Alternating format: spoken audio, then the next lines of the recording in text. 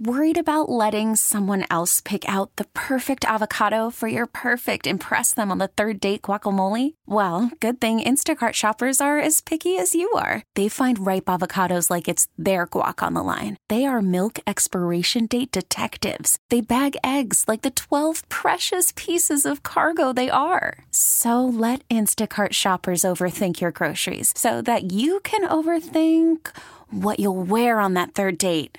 Download the Instacart app to get free delivery on your first 3 orders while supplies last. Minimum $10 per order. Additional terms apply.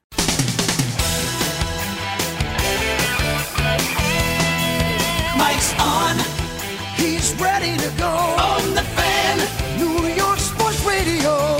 Mike's on. Mike's on. He'll get you the sports any way that he can. It's Mike Francesa on the Fan. Sports Radio 66 and 101.9 FM WFAN. From the studios of WFAN, this is Mike's on, Francesa on the Fan on a very busy Monday, the 8th day of the month of April. Big week, obviously, in sports, folks. First of all, nice weather today. If you're out and about, you just know that it's like 70 degrees out there today on the streets. So it feels like springtime. You got a national championship tonight. Maybe not one that thrills. Hey, listen, if you're not a little bit of a purist, you're not going to like this game. Okay, but if you know anything about basketball, this game should be intriguing because you couldn't have a more even matchup. With Texas Tech against Virginia, not going to light up the country, not going to light up the sets. You don't have any big markets. You don't have anything that's going to get a big rating. But you know what? It should be a fun game. I mean, it's not going to be high scoring. I mean, if you get in the mid-60s, that'd be about it. But it should be a very interesting game. We'll spend some time on it, obviously, and some things that went on over the weekend.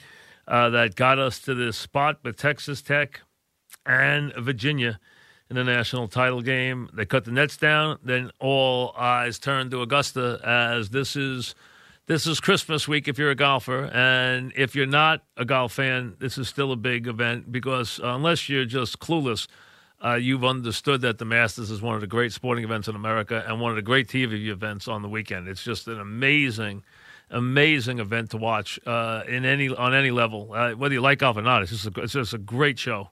9 times out of 10, it's a great field. It's obviously an historic place, kind of a magical place for golf, and it's Augusta week. That's all you have to say. And the players are already on the grounds, and they're all excited, and they go through their rituals as well, and they'll all be clued into the championship, and then they'll get ready for the Masters, which begins on Thursday morning. We'll give you some odds and everything else, although I'm sure that Rory's the favorite this year. He's been playing very well. He's been there almost week in, week out, so he is the favorite going into Augusta. Yankees, I guess everyone can calm down now that the Yankees proved they could beat the Orioles. Hey, when the smoke clears, the Orioles will be where they belong. The Yankees will be where they belong. That's just the way it goes. That's the way baseball works. Yankees got their bats going and had a fun weekend.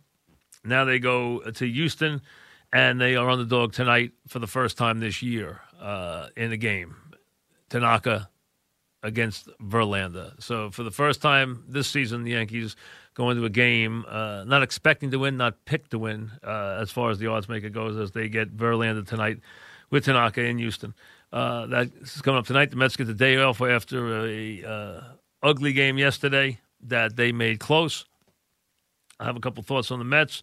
One, obviously, is Wheeler's got to get going. So do a couple other guys. But if there's one thing you can take from this early part of the Mets season, it's that Alonso has already, made his mark. He has already captivated the Mets. He's already captivated their fan base. He's already kind of like the guy. I mean, it didn't take him very long. It took him just a couple of days, as a matter of fact. They have really, really latched on to him in a very big way. Now, he's going to go through his rough spots. He's going to go through his adjustment periods. They'll adjust to him. He'll have to adjust to them. I think he's the kind of hitter who can. I think he's a little better than just your guy who's going to, grip it and rip it. I think he's a little better than that. I think he's using the whole field. I think he's got a clue at the plate. and obviously has a lot of power. Look at the extra base hits he's already had. Now you got a lot of guys that have a lot of home runs. The other day, I was reading a thing saying, boy, Trout doesn't hit a homer, and all of a sudden, now you're hearing about Trout's historic start 5 days later. Torres didn't have an RBI. Now, after a couple of games, oh, look what Torres is doing. That's the way it goes. I mean, 4 or 5 games, and all of a sudden, everyone changes their tune. All of a sudden, now it's Trout. Can he continue this historic start? Well, last week was a bad start. Everyone was asking where the power was. They found the power, 5 home runs right in short order, and all of a sudden, it's, look at the OPS. Look at these historic numbers he's putting up this year. All right. Went from nothing to historic in a couple of days. That's the way the season goes right now, obviously. Everyone overreacts dramatically. Yes, the Yankees have injuries, no question about it. Yes, they're going to have to do some things better. So are the Mets.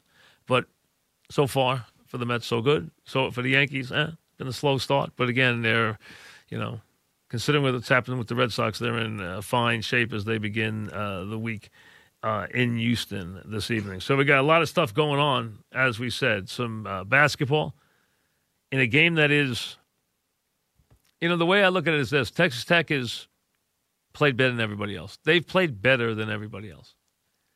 Virginia has found a way to escape 2 games where if you know anything about the sport and actually watch the game closely, there are 2 points in these games, in the last 2 games where you said, for Virginia, it's over. The other team was on the line, and you said the game's over. Oh, it's over. And then you saw what happened. They went through the most outrageous things that could possibly happen. One, to get to overtime, and then get the win against Purdue, and then to score 6 points as they did in those final seconds. And I know so much has been made about what went on there and this and that. I've heard so much baloney. Like everyone knew that was a double dribble. Give me a break. I mean, come on. You couldn't have found 2 people who picked that up in real time. I mean, come on. You had to know it hit his heel. You couldn't even see it. You were looking at him for the foul. You're watching the whole court. You're not watching his heel. I mean, if the ball doesn't hit his heel, it's not a double dribble. So, I mean, the bottom line is, the idea that's how could they ever miss a call so obvious? Obvious? I mean, give me a break. And then the foul call where a lot of people, jumped up and down. I mean, if that's not a foul, what is? I mean, that's an absolute foul. The amazing thing is that the guy actually scored 6 points in the last 6 seconds and hit the 3 free throws like it was, he was in his driveway. He didn't even seem to be, I know he said he was scared to death. Boy, he didn't show it. And think about it. I've seen Jerry West miss in that spot. I've seen some of the greatest players in history go to the line and miss in spots like that. I mean, that's not easy. That's some of the great foul shooting you'll ever see. The pressure there is enormous to make those free throws. I mean, the way he just stepped up there and knocked them down, unbelievable. So Virginia, who had the worst loss that a team could ever have, is now on the brink of bouncing back and all the way back. And they've already had 2 games where they had no heartbeat. The game was over. And they came back from the dead. And now they're still living. So you have a magical team here that has only lost a handful of games in the last 2 years. Let's be honest. They have not been beaten very many times in the last 2 years. 6 times in 2 years. One of them a doozy, but 6 times in 2 years. Against a team that plays a wicked brand. They almost remind me, it's almost like they're this year's version of Texas Western.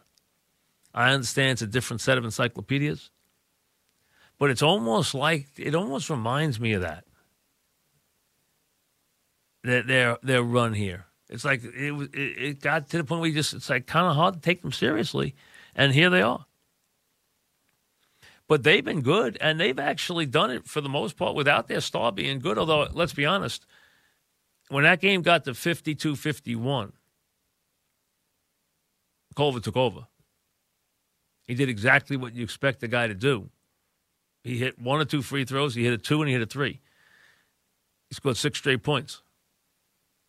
Now, Mooney delivered him. Mooney kept him in the game. Mooney delivered him. Mooney got him there. Defense and Mooney got him there. But then he took over at the end. And give him credit because a lot of times guys who are stars at the end of games where they've had bad games will run away from the ball. He didn't run away from the ball. He took the ball willingly. It says a lot about him. There's a lot of times guys will be like, hey, it has been my game. It's not my time right now. It's not my Well, he didn't run away from the ball. He said, give me the ball and get out of the way.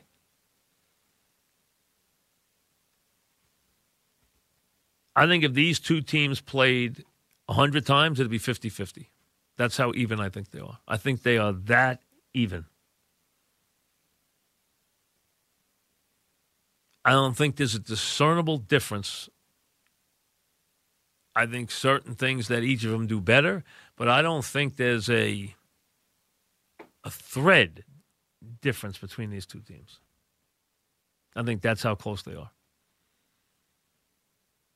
I think it's a bounce of a ball. So that's tonight's game. Masters to come, baseball, everything else.